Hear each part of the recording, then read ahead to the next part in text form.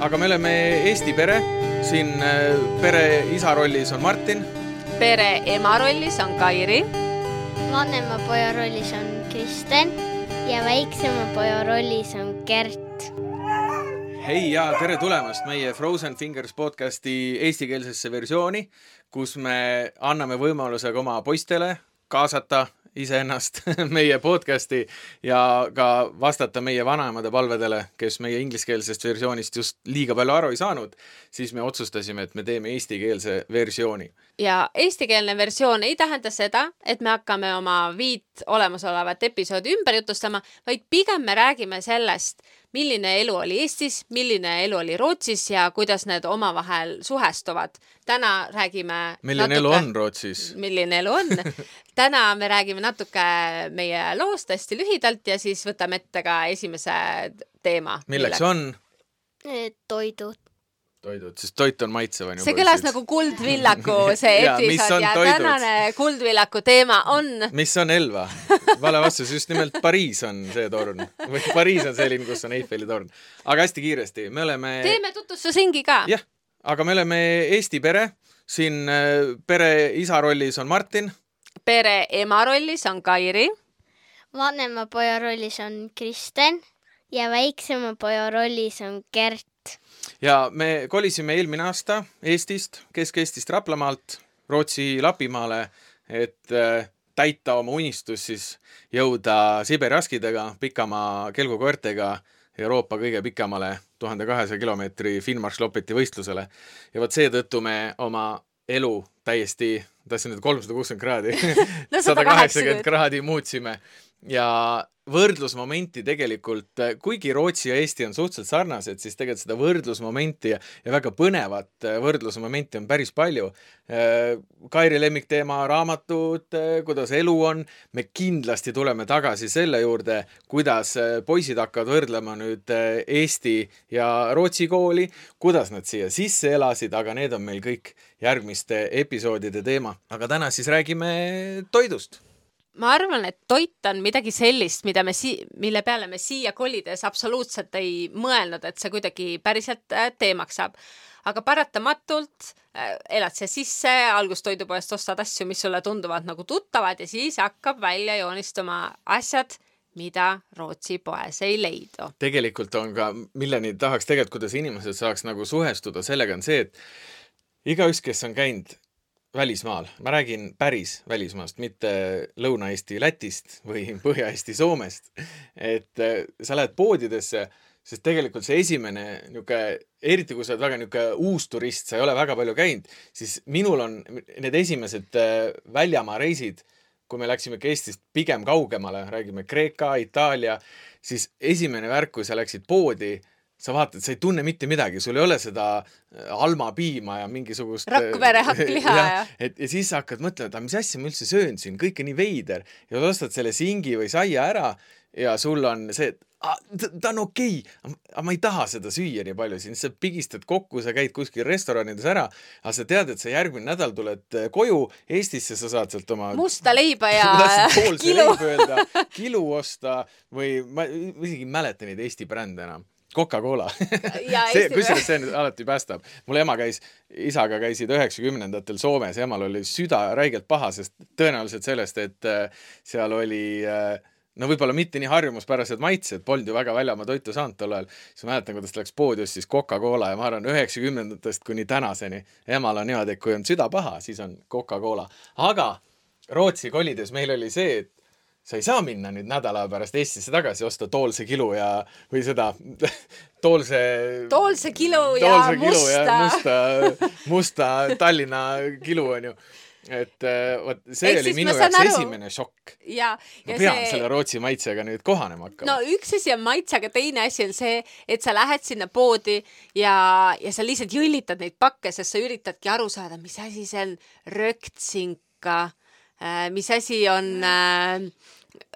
nüüd tulevad poisid on meie keelekorrektuur, sest et aasta hiljem on poistel rootsi keel Noh, ütleme, mitte veel täiuslik, aga ikka väga heal tasemel ja me siin üritame purssida või midagi, aga see selleks. Ja, aga no põhimõtteliselt siis lähed piimakapi juurde ja üritad leida, et huvitav, milline neist pakenditest siin on hapukoor, sest juba rääkides pakenditest, siis Eestis sa oled harjunud hapukoore saama kilepakis, aga siin on ta nagu jogurtitopsis ja siis, kas te mäletate, kus hapukoor on rootsi keeles? Minul on täiesti...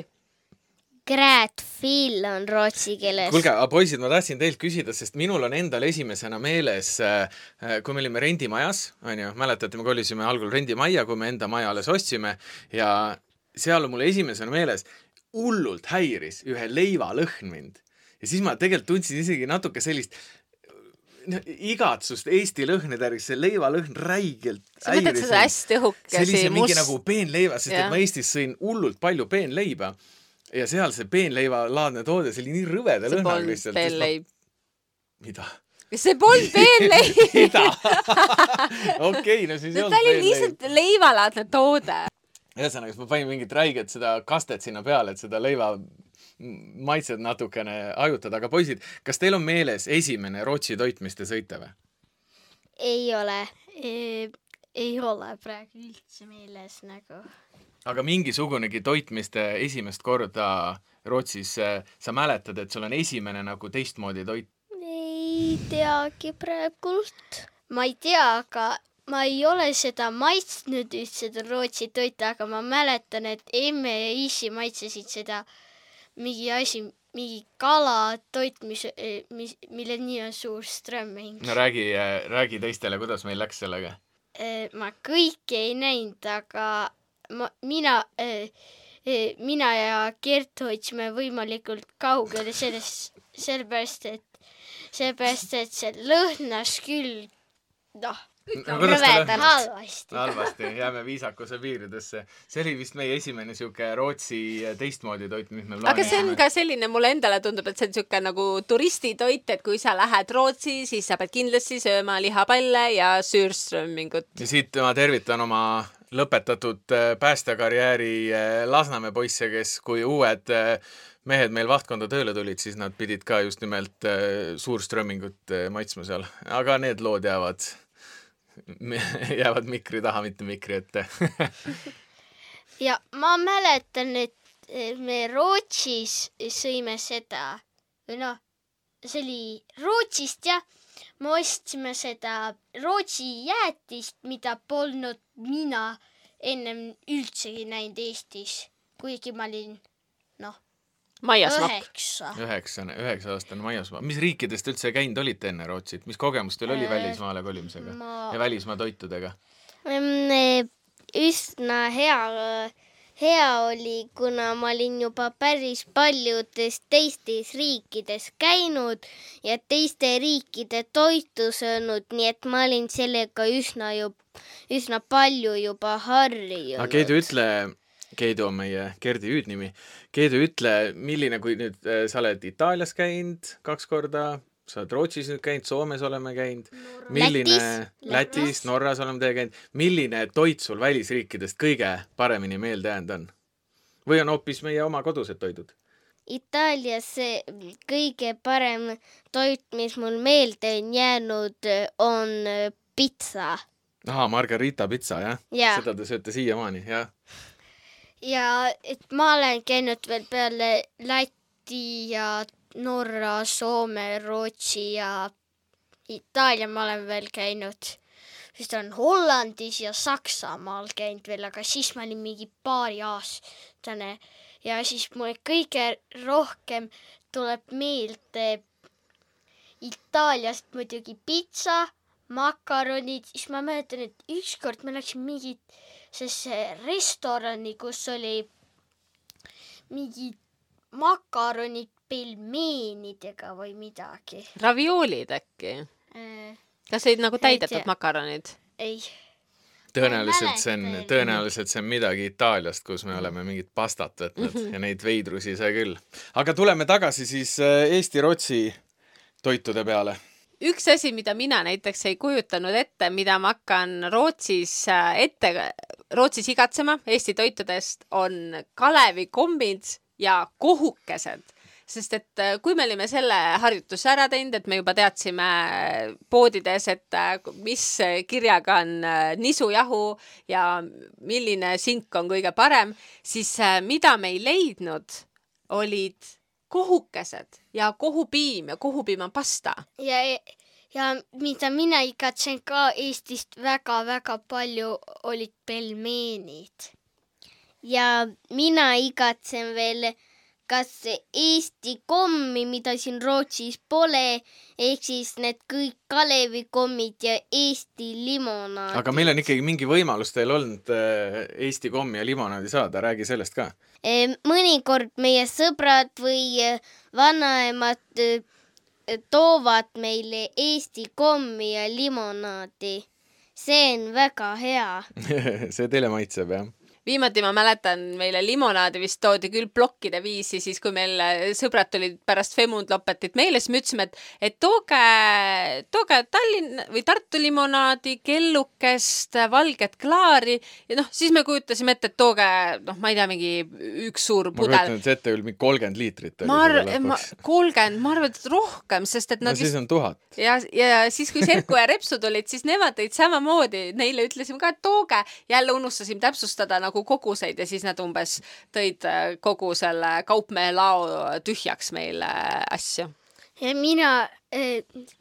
mina mäletan ka üht, mida ma väga igatsen Eestist, et oli selline itaaliapärane kõva juust, mida mina kutsusin makaroni juustuks. Kas see on see Forte? Ja, ehk siis see on Valio Forte juust ja see õnneks oli meeles viimane kord, kui sõbrad tulid, siis me palusime, et palun tooge siis kommi ja Forte juustu. Muidugi tipptase, mis me oleme lasknud Eestist tellida, mida ka siin ma ei ole leidnud müügil, aga võib-olla seepärast, et me oleme nii väikses kohas on tatar. Ja siis, kui õde viimati saatis meile pakki, siis ta saatis meile, see oli väga hea kombo, Kalevi küpsised, tatar ja siis 10 plokki searasva.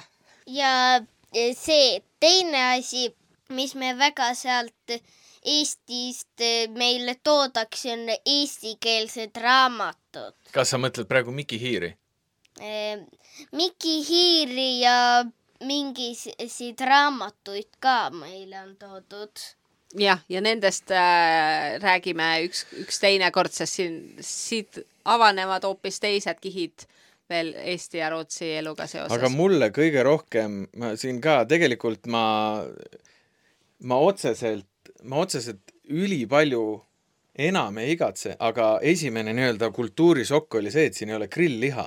No eestlane on ikka grillrahvas ja ma olen üks nendest, kellest räägiti, et kui ikka veebruari lõpus oli juba -5, siis minu jaoks oli see juba soe kevad ja kui korra mätas hakkas kuskilt nurgas kuivaks minema, siis mul oli juba 10 grillringi tehtud oma lühikeste pükste väel seal lume sees, et ma olen see vend. Ja tegelikult ma vist grillisingi pigem aasta läbi oli meil see aeg-ajalt ikka grill tulel ja mulle väga meeldib grillida erinevaid lihasorte, teha ise erinevaid marinaade. Ja Rootsi tulles minu jaoks täielik šokk, sellepärast, et mis võib-olla kõige suurem šokk on see, kui erinevad on Rootsi ja Soome omavahel. Kui me oleme harjunud, et Eesti ja Soome on pigem sarnased, siis mina arvasin, et ka Rootsi ja Soome on pigem sarnased, aga toidukultuuri mõttes täiesti erinev. Ja juba enda eest räägib ka seda, et Rootsil ei ole ametlikku rahvustoitu. Lihapall ja ma ei tea, mis lihapalli kõrvale siin siis võiks käia, see peetakse kõige lähemaks toiduks. Rootsi rahvustoit spagetid. No, Itaalia spagetid. Et see grillliha teema oli minu jaoks kõige keerulisem. Me oleme ise neid marinaade teinud, aga niimoodi, et sa lähed nagu Eestis Selverisse või Prismasse ja sul on seal mingisugune 10 erinevaid grillliha maitseid. Ja et iga aasta on mingi uus maitse, et sa nagu üks aasta on mustikas popp ja siis on ploom popp, aga siin sa parimal juhul sa saad lihtsalt mingisuguseid maitsestamata lihatükke. Mitte, et see ei ole nagu tegelikult puhtam, aga vahepeal tahad ju midagi muud ka proovida. Ja mida mina tunnen puudust väga oli mustika marinaadis grillliha koos Gerdiga, mis oli jube maitsevik. Ja Rootsis me saame siin süüa rohkem kala, kuna siin me püüame ka rohkem kala. No, et kusjuures ma tahtsingi selleni jõuda, et see sealiha sisseajamine on siin tegelikult kordades maha läinud. Just nagu ma enne mainisin, siin ei ole poes seda grillliha võtta, sest ma arvan, suur kogus, mis me Eestis sõime sealiha, oli just grillides. Ja siin me oleme asendanud sealiha kalaga, mis tegelikult, ma oleks tegelikult sellele Eestis olles räigelt vastu vaielnud, et sealiha on top 1 ja sealiha on primaarne. Et ilma selleta... Ja, aga tegelikult siin ma olen aru saanud, et kala süües on kehal palju lihtsam ja kergem olla. Ja see kala, 99% kala, mis me sööme, on täiesti meie ise püütud. Ma arvan, et 1% on see mingi rõve magus eeringas, mis me aeg-ajalt poest ostame. Kui Eestist me saame poes kätte selle hea maitsva heeringa, mis on selline soolane, või mulle väga meeldis see rullmops, mis oli see väike kurgipeali keskel. Aga siin on see heeringas on kohutavalt magus ja ma ei suuda seda süüa. Ja poisid võivad rääkida, mis me peamiselt, mis toite me siin kaladest oleme teinud. Ja see, et me ise kala püüame, see on pannud ka poisid hullult palju kala sööma. Rootsis süüakse siin väga palju ka takosid. Tead, see tako ei ole Rootsiga otseselt vist seotud. Ma ei tea isegi, kus see tako kultuur tuleb. Aga minu meelest on keegi töökaaslane saatis mulle ka lingi, et rootsilased on maailma tipp takosööjad. Et tal ei peagi olema midagi Mehhiko kultuuriliselt. No, ma ei mäleta nii täpselt fakta, aga see, et see takod ei ole Rootsiga seoses, ei tähenda seda, et nad seda siin kohutavalt ei tarbi. Et siin on koolisööklas takod, siin on takopeod, siin tehakse laupäeviti mingi takoõhtuid. Filmiõhtud, jah. Aga tagasi selle, mis kalatoite, poisid, te olete siin sööma hakanud, mida te tõesti naudite? Minule meeldib väga praetud ahvenamari, suitsu, ahven ja haugi hamburger. Mulle meeldivad ka haugi kotletiga hamburgerit ja ahvenamari, aga mulle eriti ei meeldi suitsu ja praekalad. Meie teeme siin ka veel praeahvenat, ahjusiiga, siis suitsuahjusiiga, siis mõnikord oleme veel teinud suitsuahju seda haugi. Jah, et nagu kuulda on, siis me selle kalakultuuri Eestis olles ma käisin kalal, ma ei tea, 13-aastasena isaga Põltsamaa jää ääres ja me saime niisuguseid pisikesi mini-ahvenaid sealt, mis need pigem kassikalad. Ma isegi ei tea, kas me nad välja võtsime või panime nad jõkke tagasi, aga see ei olnud just see faktor, mis võiks kalalkäiku innustada. Aga siin olles see kalarikkus on palju suurem ja kuna me elame järvede vahel, me lähme õhtul kalale, meil on mõni minut, me oleme järve ääres, teinekord tarvitseb ainult tund aega kalal olla, meil on 10-15 kala käes ja me lähme koju ja me saame siis valida, kas me teeme haugikotleti, suitsuahvenat, mis iganes. Siiast oleme õppinud erinevaid asju tegema, siia äkiseid asju, et see on üks suur vahe Eestiga, et me oleme selle kalakultuuri vähem, Eestis ju süüakse ka palju kala, aga me ise enda jaoks oleme selle kalakultuuri avastanud just seetõttu, et sellele üks asi on see, et on väga lahe kalal käia, aga teine asi on see, et just see sealiha puudujääk pani meid otsima siis muid nõukseid maitseelamusi. Ja see on ju ka super värske, me ei too neid kuskilt turult, need ei ole kuskil seisnud mõnda aega või ta ei ole mingi kilepakendis, vaid me nagu ise näeme, kui puhtast kristallselgest järvest need tulevad ja nad on tõesti super maitsed.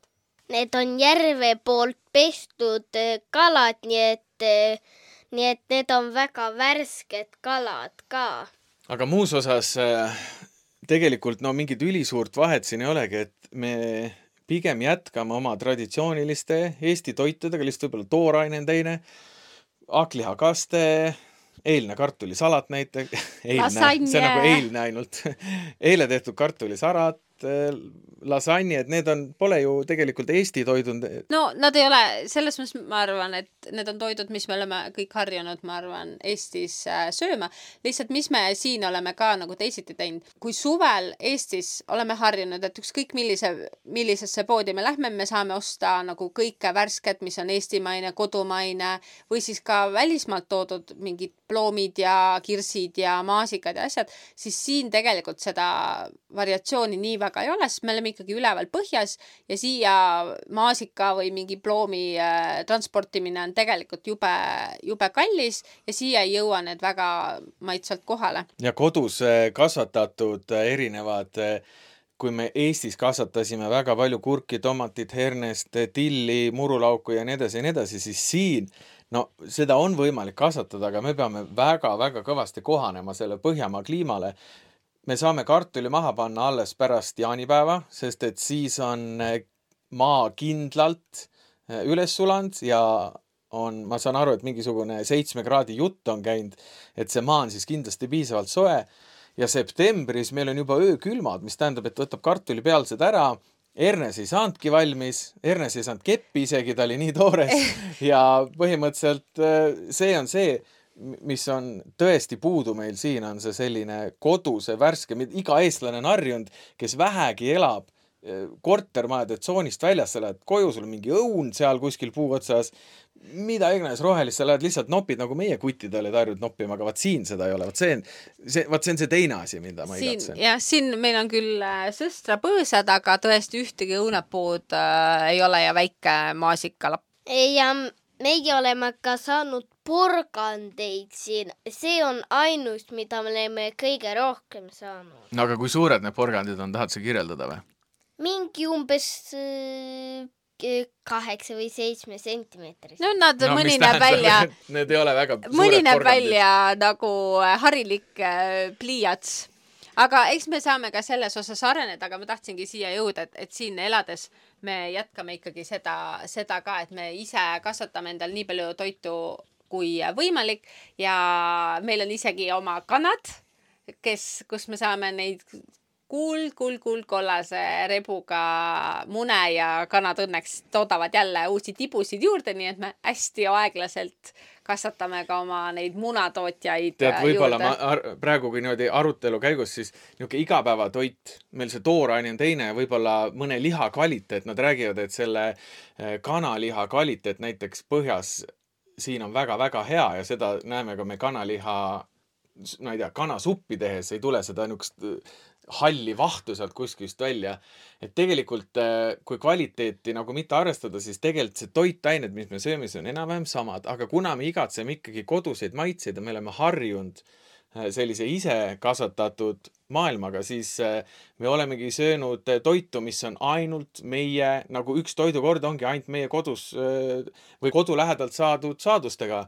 Meil on laual olnud kodust saadud kartul, ise korjatud seened, kala ja muna. Isegi mõni aknalaual kasvanud tomat, aga jaa, mis siin on nagu selles mõttes mõnus, et kõike ju ei pea ise kasvatama, sest metsad ümberringi on täis mustikaid, murakaid, pohlasid, seentest on siin küll ainult männiriisikat, kukeseened jäävad meist kaugemale, me ei ole leidnud veel head kukeseene kohta ja puravikke on ka, et ka mets meil ümber siin toidab meid. Aga on üks toit, mida me oleme siin omaks võtnud ja mis on nüüd päriselt Lapi kultuur, või saamide kultuur või see kohalik toit on siis Lapi leib. Poest otse loomulikult sa saad ka kilekotiga osta Lapi leiba, aga minul on olnud õnne, et minu naabrinaine Moona võttis mind kaasa sellele teekonnale, et me ostsime poest kõik koostisained ja tegime ise Lapi leiva taigna. Meil on siin külas on suur küpsetusmaja, ilgelt suure kivistahjuga, seal te tegite neid. Ja see küpsetusmaja on tegelikult nagu väike majake ja seal on suur, ma arvan, et me kujutame ette, milline on nagu pitsaahi, ehk siis sa teed selle tule sinna. See on suur leivaahina. Ja sa teed selle tule sinna samasse ülesse, sul on need siuksed nagu leivalapidad või pitsalapidad ja siis see ka kogu see protsess, kuidas sa selle taigna rullid, töötled, kuidas sa nagu mässad, kuidas sa seda küpsetad alt üles, ühesõnaga, ja siis see maitse, see lapileiva maitse on lihtsalt nii võrratu. Me esimese hooga tegime ainult väiksema portsu, sest me ei olnud kindlad, kas me selle kõik ära sööme ja siis augustis juhtus nii, et meil oli vist 3 komplekti sõpru käis külas ja nad põhimõtteliselt ainult toitusid no põhimõtteliselt võib öelda, et meie ei söönud neid leibu ära. Jah. Teised sõid kõik need leibad ära ja sina sõid 60% meil leibadest ära, mis on väga tore, aga mis on väga tore, sest et see tõesti on maitsev. Ehk siis me tegelikult jõuame nagu riigiga selleni, et need toidud, mis me siin ise teeme ja ise püüame, ongi nagu super maitsvad ja kuna meil on kalad ümberringi, siis ma arvan, et me oleme avanud mingisugused mõnusad tšakrad, et ma usun, et paljud lapsevanemad tunnevad ära, et Eestis oli meil päris võimatu lastele kala toidu korraks sisse sööta niimoodi, et nad olid, jess, täna on haugikotlett. Aga nüüd, kui ma siin ahvenamarja praen, siis Gert on juba kindlasti taldrikuga panni kõrval valmis, et kas saaks ja siin Kristen arvab, et sama on temaga. Tema samamoodi. Üks asi veel, mida rootslased hästi palju süüa armastavad? Sa kogu aeg räägid seda meie sõpradele. Viktoriini küsimus, Martin raputab pead. Kastmed. See, millises hulgas rootslased armastavad igasuguseid nagu purgikastmeid, on lihtsalt pöörane. Need on ikkagi alustades mingist sealt soojamatelt maadelt mingid teravamad kebaabikastmed, kui igasuguste nende majoneesidena kõigin väljavad seen. Aga see on tõesti, mis me oleme ka Rootsist iseendale omandanud, sest et ka mina panen nüüd kastet igale poole ja siin kasutades, ma ei tea, panna kastet pitsa peale pole mingi probleem enam minu jaoks. Ja mida mina olen harjunud sööma siin Rootsis on röstitud sibul. No see röstitud sibul käib meil vist viimane samm on jäätise peale ka. Ja. No ja, sest mina ja isi paneme peaaegu igale toidule seda röstitud sibula. Kristen tahaks röstitud sibulaga magada ka, kui ta võiks. See ainult on külje all päris krõbe. No seda küll mitte. Üks asi mul tuli meelde, vaata kui räägid, siis saad meelde, mis oli minu esimene šokk ja millega ma polnud nagu harjunud, šokk on natuke palju öelda, aga siin ei ole purgisuppe. Kui me oleme Eestis harjunud, ei igatse. Mina igatsen, mulle meeldib süüa, kui mina söön borsisuppi ja kõik teised ei söö pärast, siis mulle väga meeldib, et aeg-ajalt, kui ma olen üksi kodus, siis ma ostan selle borsisuppi, sest ta on mõnusalt juba seisnud, see kuidagi on väga hea ja siis ma olen nii õnnelik, et ma söön seda ja siin ei ole lihtsalt oma esimese ülikooli ajastu põhitoit oli see purgi hernesupp, mis oli tõesti odav ja lihtne teha, võib-olla isegi pigem, et teda oli lihtne teha. Ma vana kokkaja ei ole just. Poisid ka naeravad selle peale. Aga mul see räigi üleküllus sellest purgisuppidest. Ma tean, et seda on lihtne teha ja tegelikult saab neid asju natuke tuunida, et sa paned sinna mingit manti juurde, aga ei, purgisupp pole küll see enam. Ja siis on üks asi veel, mis lapsed teile kindlasti meeldivad, mis on Rootsile hästi iseloomulik. Siin küll tehakse seda valdavalt laupäeval, ostetakse seda laupäeval, aga seda on terve poesein on täis. Ja mida saab? Et me saame selliseid lahtiseid komme, mis nagu sa saad võtta nagu on suur sein plastist kastidega ja siis võtad lihtsalt võtad paberkoti, võtad sellise tillukese kühvli ja kühveldad kommi siia pakki sisse lihtsalt. Ja mida mina nägin Kirunas olles, ma ei tea, selle lapse vanemad olid kuskil mujal ja see laps kühveldas peaaegu terve käru seda kommi suvaliselt täis, see oli kilode kaupa, tal oli kotid pungil täis, kommi lendas maha. Et see oli nagu omaette elamus. Ja rootslased siin Rootsis võivad ainult laupäeviti kommi süüa. Aga millal te kommi sööte? Iga päev. Meil on siin natuke teistmoodi ja kuigi seda lahtist kommi saab osta Eestis ka, aga mitte, see on ikkagi, me oleme rohkem harjunud Eestis kinos seda nägema, aga siin on absoluutselt, siin lähed kuhugi hästi tillukesse külapoodi ja sul on vähemalt mingisugune 12 valikut lahtist kummikommi. Ja siin ongi niimoodi, et sa saad süüa kummikommi ja that's it. külapoodidest saab alates autojuppidest, põhjapõdranahkadest, riietest kuni, ma ei tea, kõigeni välja. Need külapoed on tegelikult ülipingeid avastusi täis. Ei ole üldse niimoodi, et on mingi odav ma ei tea, odav Ida-Euroopa kaup, mis kohe puruks läheb. Need on huvitav Fjällrävenit ostad ikkagi Fjällrävenit külapoest. sa saad ka osta, jah. Norra külapoes Trevsios oli tõesti terve Fjällräveni lett oli. Aga tõesti soovitan, et kes Rootsi ringreise teevad, et minge hüpake külapoodidest läbi. Seal on väga-väga tuusi söögiasju ja väga-väga tuusa niisama kaupa. Mäletad seda limonaadi? Avastasime flamingo limonaadi. Issand, kui hea. Nii, aga see oli siis meie väike kokkuvõte Eesti versus Rootsi toitudest. Kokkuvõtvalt siis võib öelda, et mõningad muutused on, aga pigem me oleme need muutused ise endale tekitanud kui see, et siit tõesti midagi ei saaks sellist, mida me oleme Eestis harjunud sööma. No pigem ongi see, et piirkond on sama. Eesti on niikuinii 90% oma elust kopeerinud ajalooliselt siin Skandinaavia pealt. Nii. Aga siis täname kuulamast. Järgmine kord räägime eriti Kairi ja Kristeni lemmikteema raamatutest. Ja poisid, kas olete nõus ka järgmine kord saatesse tulema? Kindlasti, kui raamatutest räägitakse. Mina tulen ka. Väga tore, aga aitäh kuulamast ja poisid võivad öelda rootsi keeles head aega. Heido! Heido!